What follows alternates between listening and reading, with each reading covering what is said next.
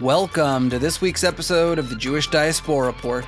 On this week's episode, we look into the end of the Gaza conflict and the day after. Let's get started.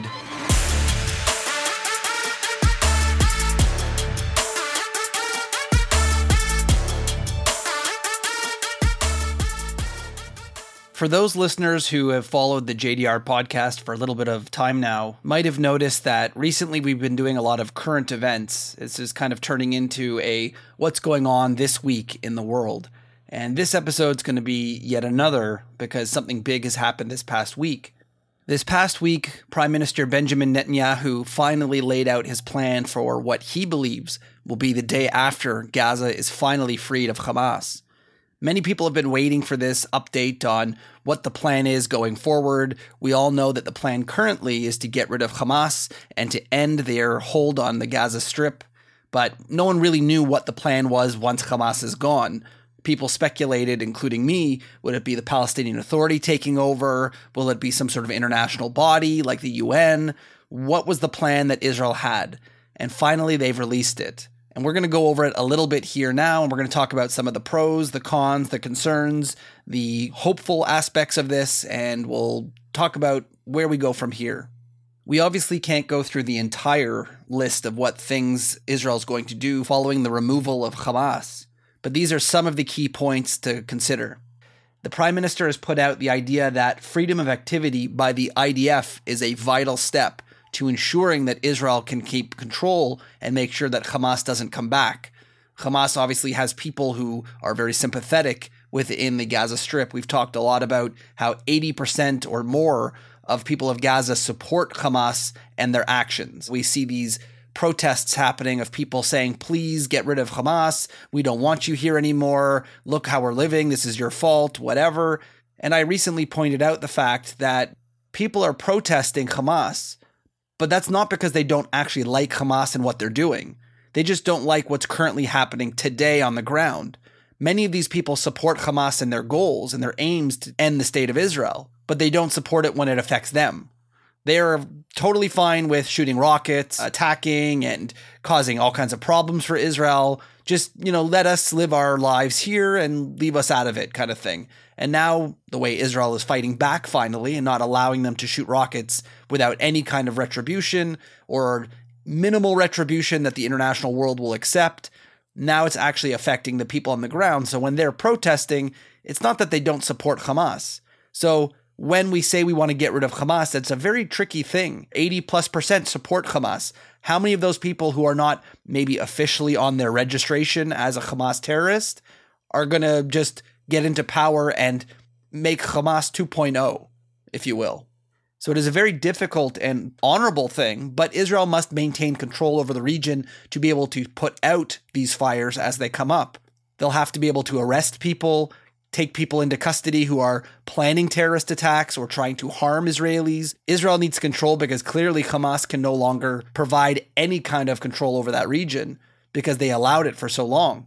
Secondly, and along that same note, Israel is demanding that they disarm Gaza. So no more are we going to see them be able to smuggle in weapons and have their own police force and their own terrorist groups with weapons. There's going to be a complete disarmament of the population. This all makes sense considering the fact that Israel is finally cleaning up the mess of leaving them to their own devices for so long. We saw UN buildings, mosques, schools everywhere with weapons caches filled with rockets and bombs and guns and AK-47s. We can't have this anymore. So it's going to be a complete disarmament of the entire population to ensure that there are no weapons caches anywhere. Which leads us to our next point, because, for all the people out there who claim that Gaza is a, quote, open-air prison, how do the guns come in?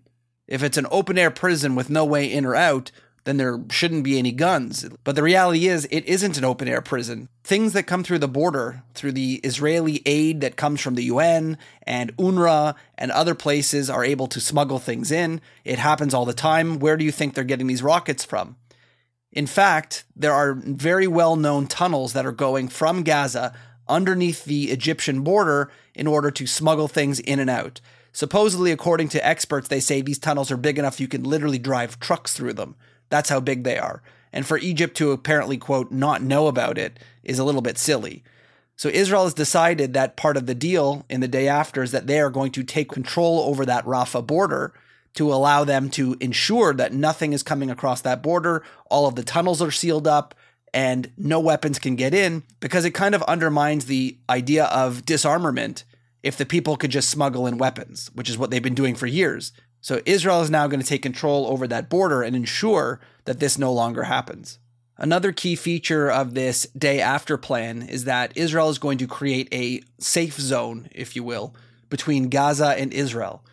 For anyone who's actually seen any of the footage or seen any interviews with people from the kibbutzim that have been attacked on October 7th, you actually see that the fence line between Gaza and these areas is literally just a fence. These areas that were attacked kind of had no defense between them and the Gaza Strip. So as part of the deal, Israel is now going to take some land from inside Gaza Strip and put up a second barrier to create this safe zone, a buffer zone, if you will. And the funny thing is, I know the international world is going to cry out that Israel is stealing the land. They're taking land away from the Gaza Strip for this safe area that's not going to be allowing people to put their houses there. And you know what? You guys ruined it with your terrorism, unfortunately. But B, if you look at Egypt and what they've done, since the incident of October 7th and the mass attacks against Israel, Egypt has fortified their border with Gaza on a scale that no one's ever seen before. It is now known as the Super Wall. If you have a chance to take a look at these pictures, it's unbelievable how massive this wall is, and it's a system of walls, including, most importantly, a safe zone in between. So there's somewhat of a no man's land. It seems to be the easiest way to ensure that there's not going to be any attacks of someone getting through one fence and then you're in the country. You'd have to get through multiple barriers, which is what Israel is now going to implement in the Gaza Strip. They are going to have multiple barriers with a safe zone in between to ensure that people cannot get through into Israel anymore. Another very important thing that's come out recently is the radicalization that's been going on for about 20 years. We have seen the United Nations and their UNRWA, UNRWA organization putting out propaganda, and their education system is just filled with anti-Semitic ideas and martyrdom. The UN and its teachers, who have now been complicit in the attacks of October 7th, have literally proven themselves to be a death cult, teaching their children how to hate. And so Israel, as part of the day after plan, has decided two things. One, that UNRWA will no longer be in charge of the education system in Gaza, but they will also make sure that this demilitarization physically will also come along with de-radicalization of their population. There is no way that these people can continue to live and be peaceful as long as we are filling their children's head with hate. It's just an unbelievable idea. Following World War II in Germany, almost everybody in Germany was a Nazi. They believed the most disgusting things that Hitler had told them. And yet it took de-radicalization in order to stop these people from believing the stuff that Hitler had told them, waiting for that generation change from people who grew up in the Hitler Youth in order to ensure that we can get to a place of peace. And now you see that Germany is a massive ally of the Jews and of the State of Israel. They have the toughest anti-Semitism laws in Germany because of the de-radicalization. So it is possible to ensure that these people are de-radicalized so they have a chance to live freely and no longer hate and want to die in order to kill other people. And lastly, and most importantly, since we're getting rid of the UN for education, Israel's also saying they're going to get rid of the UN or UNRWA for the funding and supplying of materials.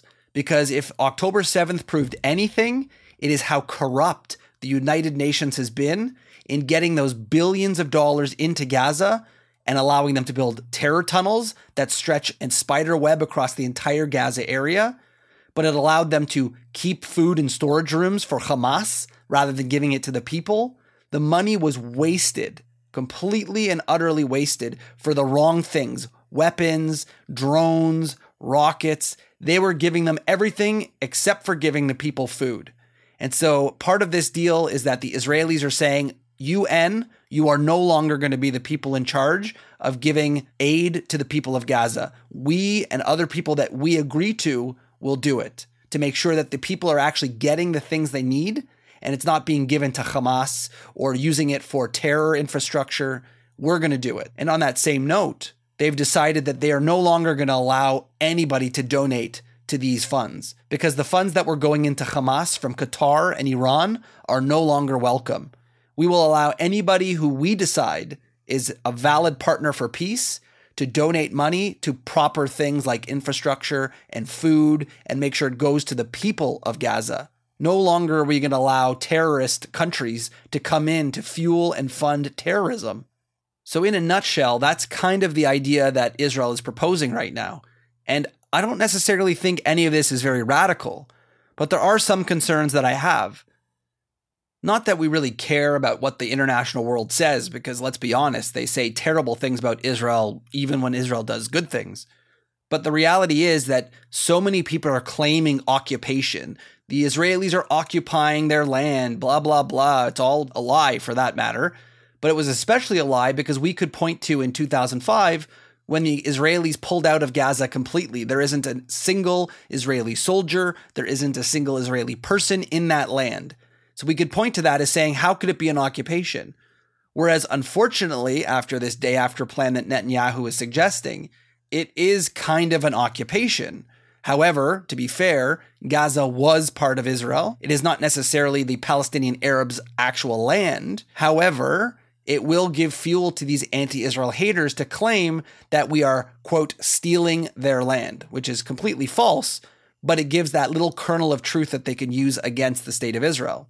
And secondly, and more importantly, we learned before 2005, when the Israelis were in Gaza, the Israeli army spent a lot of time in Gaza just essentially putting out fires, stopping terrorism, protecting Israelis who lived in Gaza for many, many generations, and we were putting our own soldiers at risk.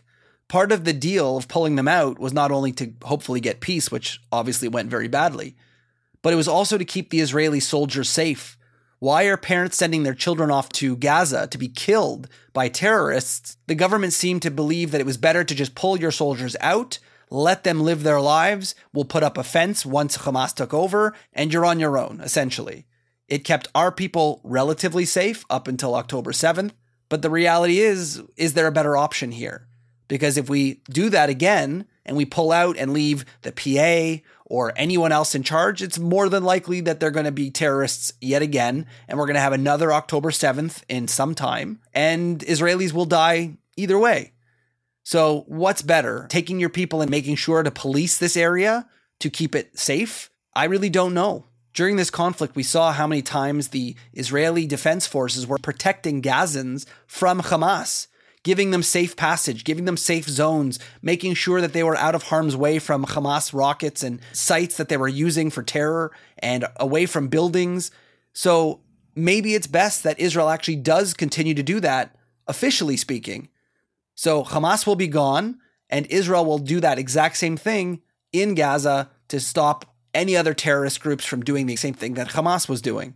What many of my listeners might know by now, because I've said this often, is that the Arabs living under Jewish control, the ones who are Israeli Arabs living in an Israeli state, are the freest of all of them around the Middle East. They have full equal rights. They can be any career they want, unlike many Palestinian Arabs who live in Jordan or Lebanon. And the funny thing is that under Jewish control, they have freedom. So is it that crazy to think that maybe the people of Gaza will have a better life, like their brethren in Israel, living under a free Israeli state? Which leads us to our next question of, if this works by some miracle, if the people of Gaza take that money that comes in from the international world and uses it for proper use, for infrastructure, for education, for food, imagine the blissful place that Gaza could be with all the millions of dollars that have come in. If we think about post-World War II Germany and the Marshall Plan, this was the plan by the Allies on how they were going to rebuild Germany and Europe as a whole following the complete and utter destruction of World War II, which is exactly what we kind of see in Gaza right now. In the Marshall Plan, $80 billion of today's money was used in order to rebuild, and it became an amazing place. Germany now is one of the top economies in the entire world. Imagine that happened with all this money from Saudi Arabia, United States, Canada, all of the West gives all this money, European Union gives it to the right place, to whoever's going to control it and actually get it to infrastructure and buildings and food and markets and technology, this could be an oasis in the Middle East, possibly under Israeli rule or under whatever comes next. But the idea being that this could be a massive success. What happens if Gaza actually turns out to be better under Israeli rule than it is under the Palestinian Authority? Will we see something happen in the West Bank, or Judea and Samaria as we call it, where people are going to start to say, maybe the West Bank deserves to be occupied by the Israelis, i.e. the Israelis actually manage their stuff properly and give them a chance to get away from the corruption of the PA who's been unelected for 20 years and has absolutely no intention of succeeding in making their people's lives better. Imagine Israel goes in to the West Bank and does what it's going to do to Gaza. How is the world going to hate the Jews when they make these people's lives so much better, if that actually happens? Would we all have to admit that this whole Gaza and West Bank, Oslo Accord, Palestinian Arab government idea was a complete and utter failure? It's been long enough. I think we can judge if it's working or not working. Clearly, the West Bank is not a great place to live due to its own incompetent government and the rise in Hamas terrorists within the West Bank. The Palestinian Authority has been completely unable to control any of the stuff going on within their own region. So maybe we need to admit it failed. Maybe we need to do what we're doing in Gaza eventually to the West Bank. The United States and many other Western nations haven't really come to terms with this new day after plan. According to the US officials, they are still looking at some of the details, but it's safe to say that the US and many other allies are probably not going to be thrilled with Netanyahu's day after plan. So the question, I guess, is, do we really care? No Western nation has done much to help the Israeli people in this fight. It seems like at every turn they've tried to stop Israel from actually doing what they need to do in order to remove Hamas. They have not put their soldiers' lives on the line. That's Israel doing that. And so why do they feel they get to tell us, the people who fought and died to get rid of Hamas, what to do next? When these same countries cried out, please don't go into Rafah, please don't go into Khan Yunis, please don't go into Gaza City, just leave them all alone, they're just poor innocent civilians, there's going to be casualties, let Hamas continue. These are the people who are going to tell us what comes next? Let me remind you that Hamas is a recognized terrorist organization by most, if not all, Western nations, and yet they're doing everything they can to keep Hamas around? It makes no sense why we'd ever take any kind of suggestions on what comes next from the countries who sat around and watched as we fought and we got rid of Hamas, and all they did was get in the way and try and stop us from removing them.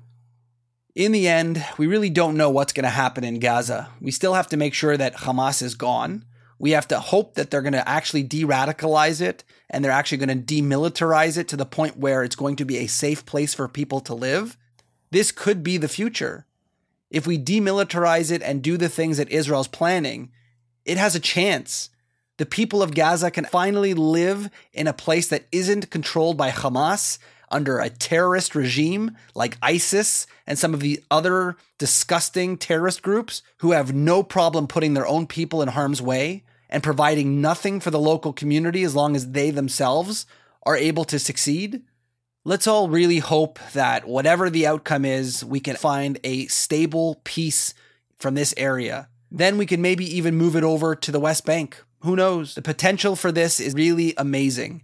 And I'm not saying this because I'm a huge supporter of Israel, because I am. And I believe that the Gazan people would be way better under an Israeli government over a Hamas government. But the reality is that clearly the last 20 years have proven that Hamas was unable to rule. Hamas only cared for itself and its terrorism. And the people of Gaza really do deserve better.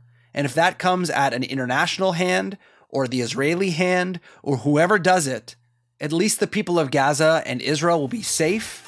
And maybe they could have a prosperous coexistence now that we've gotten rid of the psychotic, genocidal regime that ruled it and brainwashed their people. All we can do is hope, and we'll wait and see as time goes on for what's going to happen the day after the end of the war. Let's pray for some peace. This has been another episode of the Jewish Diaspora Report.